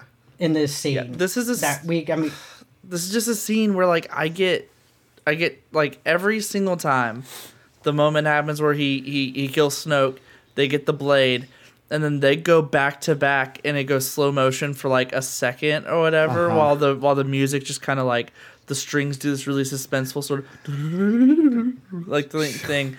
When that happens, I get chills. And like when I was watching it in the theaters, I literally like my thought while I was watching it was like, I don't know if anything has ever been better than this moment right now. like I've never like I was like in the moment just like this is the best thing I've ever seen in my life. This is it. Like this takes the cake. Give it all the awards, whatever. I don't care. Like for me it happens as soon as the lightsaber cuts through Snoke, but then it comes out while still horizontal. And Rey grabs it out of the air, and the music right there when it hits Rey's hand, it goes. It's y'all. It's so good. That throne room scene is got chills golden right now. It is golden. And it's golden for like not just on us, obviously like on a filmmaking level. This scene is thrilling to watch and everything. But it's made so much better because of what it means for the characters too. It's like everything in the movie has been leading up to this moment, and and like watching Rey and Kylo work together, and it's like you've been watching them force Skype this whole movie, and you've been watching them like grow closer and closer together, and then you see them fight back to back, and it's just like something I didn't think I was going to see in this movie.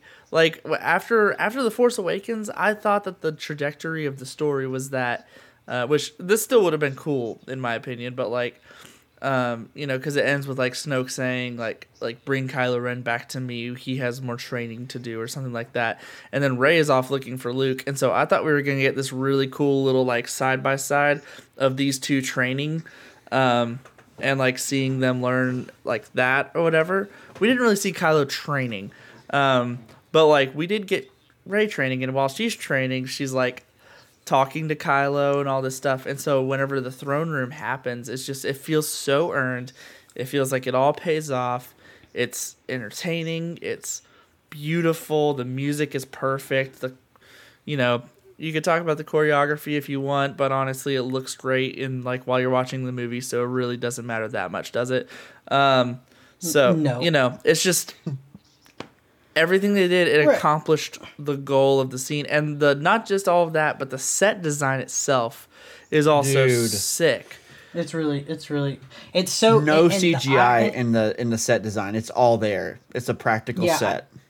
I know, and the set was burning while they were fighting on it, and apparently it was very warm. Yeah, I can imagine. I can imagine. Yeah. I mean, you both have seen The Director and the Jedi, right? I have not. Is that the documentary that's on the bonus features? Yeah, please put in The Last Jedi disc and watch The Director and the Jedi, because you will geek out on a whole other level when you watch that documentary if you haven't. I have seen it, but I'm gonna watch it again. It's so good. It's just an hour and a half of just the making of The Last Jedi and the process that Ryan and Mark go through together, and their relationship and the trust that's built there, even in situations in which Mark wasn't so sure, about things, and he had to grow too. And it's just a great documentary. But so he kills Snoke, he becomes Supreme Leader. We have this huge leap for him as a character where he becomes Supreme Leader in that moment, basically by default, because he kills Snoke. And then you've got this interesting reversal where Rey is going there and she is fully confident. There's not an ounce of her that doubts that she is going to turn him. and she utterly fails at doing that. And he's the one who turns it on her, takes advantage of her emotions because of Her parents. And the insecurity that she has about that, and tells some truth in there, but kind of mixes it up with some manipulation as well. You know, I've always said in that moment that what Rey repeats back to herself and admits is true because she's admitting it. But what she doesn't is open to interpretation. You know, that's really interesting scene, you know. But then, you know, Kylo's like, he's both a Skywalker and a Solo. He is the legacy character in this trilogy, and he's saying that legacies don't matter and we need to burn it all to the ground. Yeah. Guys, like, I almost want to repeat myself, because what Kylo Ren represents in that moment is this radical young person who reaches a point where he's like, all of that stuff that I grew up with and was taught is garbage, and this is my story. Yeah. I have a place in it by birthright. And I'm going to destroy it all. Yeah. Yeah. You know, Still and hanging on. yeah, oh my gosh, that's so good. And then, you know, and then he manipulates Rey by telling her that she has no place in the story. Yeah. You know, that he does. You're nobody. And You're nobody. because of who You're he nobody. is. But not to me. But not to me. Not to me. I don't recommend that as a pickup line. You're know. nothing. But not to me. You know, if he was trying to get on Rey's good side, it's probably not the best thing. But so you know, yeah, it ends with them struggling over the legacy blade, and it splits in half in Michael's favorite sequence in the movie at the same time that the Holdo maneuver occurs, and so on, and she leaves empty-handed, but at that point they couldn't be further. They're apart again, you know. So they experienced this moment of gray where it was all kind of mixing together, and then they were apart again, and he becomes supreme leader. And I love that moment at the end when, you know, Hux, who's such a weasel, is just like, "You killed the supreme leader," you know, and he's. You know, the supreme leader is dead. Is dead. Long live. Yeah, long live the supreme leader. I love that, because it's Kylo. That character journey is so important to him because as I've thought about it even more, he had one idea in mind at the beginning of all this, when he's going to kill Snoke and he's going to turn Rey and they're going to go off and make this, you know, the Sith and the Jedi are no more, and they're just going to use the Force to their benefit, but they're going to be, you know, without those labels, basically. But then when he fails at turning her, he basically has no choice but to embrace the very destiny, at least in that moment, that maybe he didn't want to be, you know, to begin with, possibly. Certainly when he lands on Crate and he's pursuing the First Order, knowing that his own mother is probably down there, there's a lot more resolve in Kylo Ren as Supreme Leader than the way he was, you know, previously. Yeah. Because it's just kind of like, hey, we've well, that whole thing didn't work out with Rey. I guess I'm I guess I'm going in this direction instead. But then we find out in The Rise of Skywalker, even as he's operating as Supreme Leader, he has his own agenda still. Yeah. You know, that he's pursuing, which is pretty interesting, I think. So that's kind of my overview anyway of that. Yeah. You know, that whole scene, and it's good stuff. Yeah, man. I love it. Do you have any sure. final thoughts, Ben, on that wonderful scene? I don't think so, man. I mean, I think I said everything I wanted to about it. Yeah. It's just one of my favorites, and Yeah. I will enjoy it every single time I watch it. Yeah. I think we can all confidently say that. All three of us. All right, you guys, It is getting pretty late. And It is. it definitely is. And so we should probably call it. There's a good chance I will split this into 2 episodes. But yeah, so Josh, dude, thank you so much for coming on. This was a freaking blast. Yeah. I know we kind of went all over the place, but we allowed ourselves to kind of do that here or there, which I like the natural conversation. Oh, we much prefer it that way anyway, too, man, for sure. Yeah, absolutely. But I'm just looking forward to, you know, as soon as we get off here, I'm going to see what Project Luminous is all about. Yeah, we didn't even get to talk about you know, that. there should be some pretty interesting information about that publishing project that they're releasing details on, and then we should actually hear about, you know, the next Star Wars movie pretty soon too. So I'm looking forward to that, and then more Mandalorian in October, and Oh yes. you know, they're, you know, going to be filming Obi-Wan soon, and you know, we've got the Cassian Andor prequel series to Rogue One, which I can't wait to have more Cassian in K2. I just really need that in my life. Yeah. And so, really even more K2 than Cassian, maybe. I Yeah. don't know. Well, dude, I just need the rebellion. I just need the rebellion. I love the rebellion. Yeah. That's just a great era. And I just have to say as a side note that visually Rogue One is just off the charts. Incredible. And blends so exceptionally well with the vibe of the original trilogy as well. And in fact, I don't recommend watching A New Hope without watching Rogue One first anymore. Anyway, I think you should watch Rogue One. I think there's an argument that could be made that Rogue One is the first Star Wars movie that you watch. Thank you. I actually have made that argument before to people. You watch Rogue One? Yep, because it's a new movie and it's made like a new movie, so it tells stories at a pace that you're used to and everything.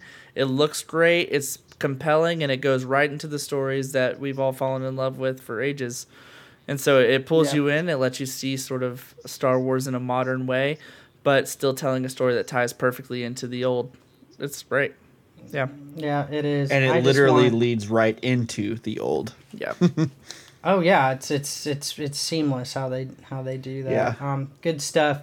Yeah, the only thing I ask before we sign off from, you know, the Star Wars gods over there at Lucasfilm that I know that Solo didn't do too well at the box office for a variety of reasons, but can we please, in some way, shape, or form, get a continuation of that story arc?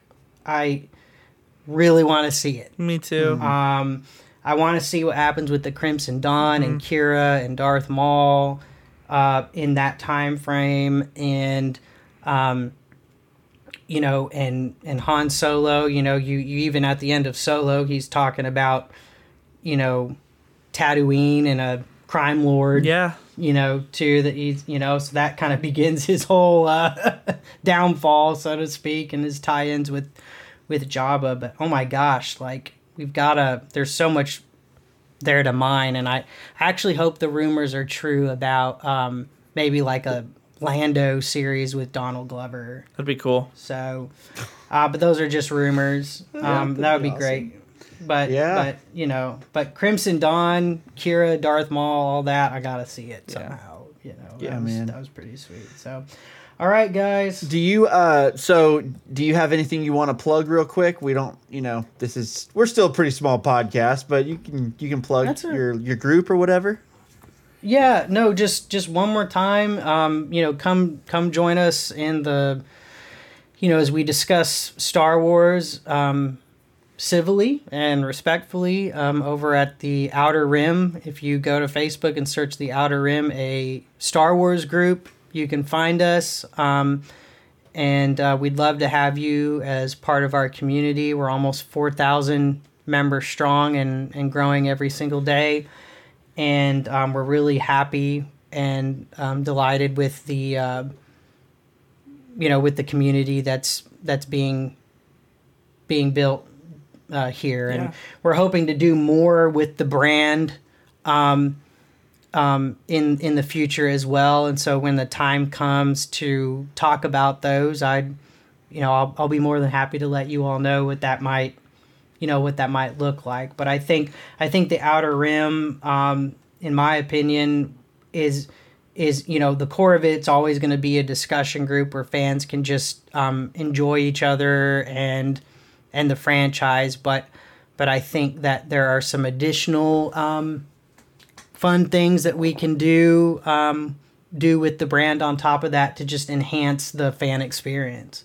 And so, like I said, I'll be sure to let you all know when it's time.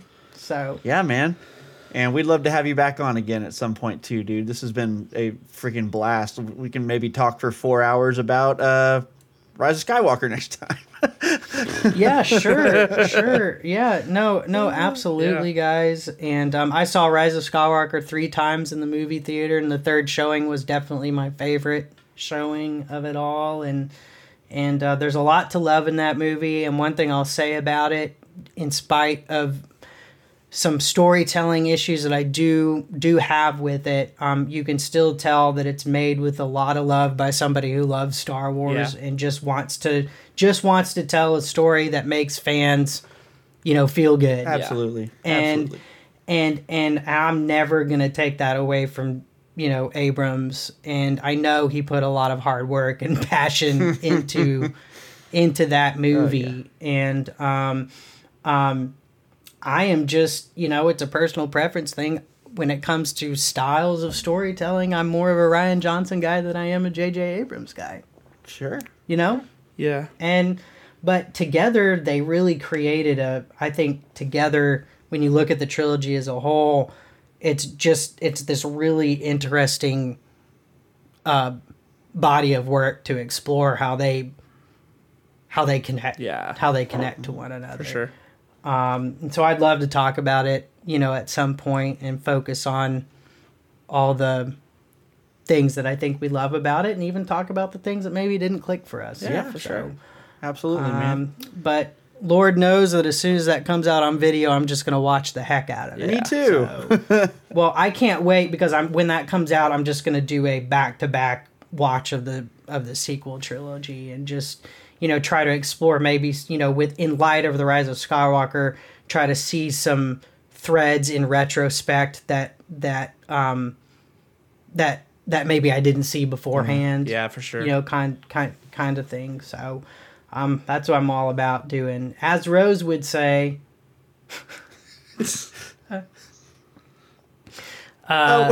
wait. Save what we love, not destroy what we hate. Yeah, I thought you were gonna do that thing from thing where Fun it's with just Dick like and Jane? like my from Fun with Dick and Jane. Just like my grandpappy used to say, No, and then just leave it. and then say nothing. no, I think that line from Rose, if people can call it cheesy all they want, but I think that's how we should. I think it's how we should. I think it's how we should approach Star Wars. Yeah, for sure. Ooh, I like it. Save what you love, and so. Anyways, guys, I appreciate. Yeah, it's definitely gonna be a better 2-parter for sure. Yeah. So Ben, do you have anything else you want to add before we go? No, I'll just go ahead and plug our social media though real quick. Yeah. You can find us on Instagram at Point of View Pod. You can join our Facebook discussion groups called A Certain Point of View Discussion Group. A lot of great conversations going on there every week, and just a lot of great different opinions and all that stuff. It's really fun. And also, if you're into gaming, I've been streaming on my Twitch channel at Cap'n Benji. So twitch.tv/Cap'n Benji. It's Cap'n like Cap'n Crunch. I've been playing the Old Republic MMO lately. It's been pretty fun. It's some pretty cool storytelling going on in there. So, yeah. Oh, and you can also email us at povpodcast2@gmail.com. Yep, you heard it. All right, Josh, thanks again. Yeah. And this has been A Certain Point of View, and may the Force be with you. Always.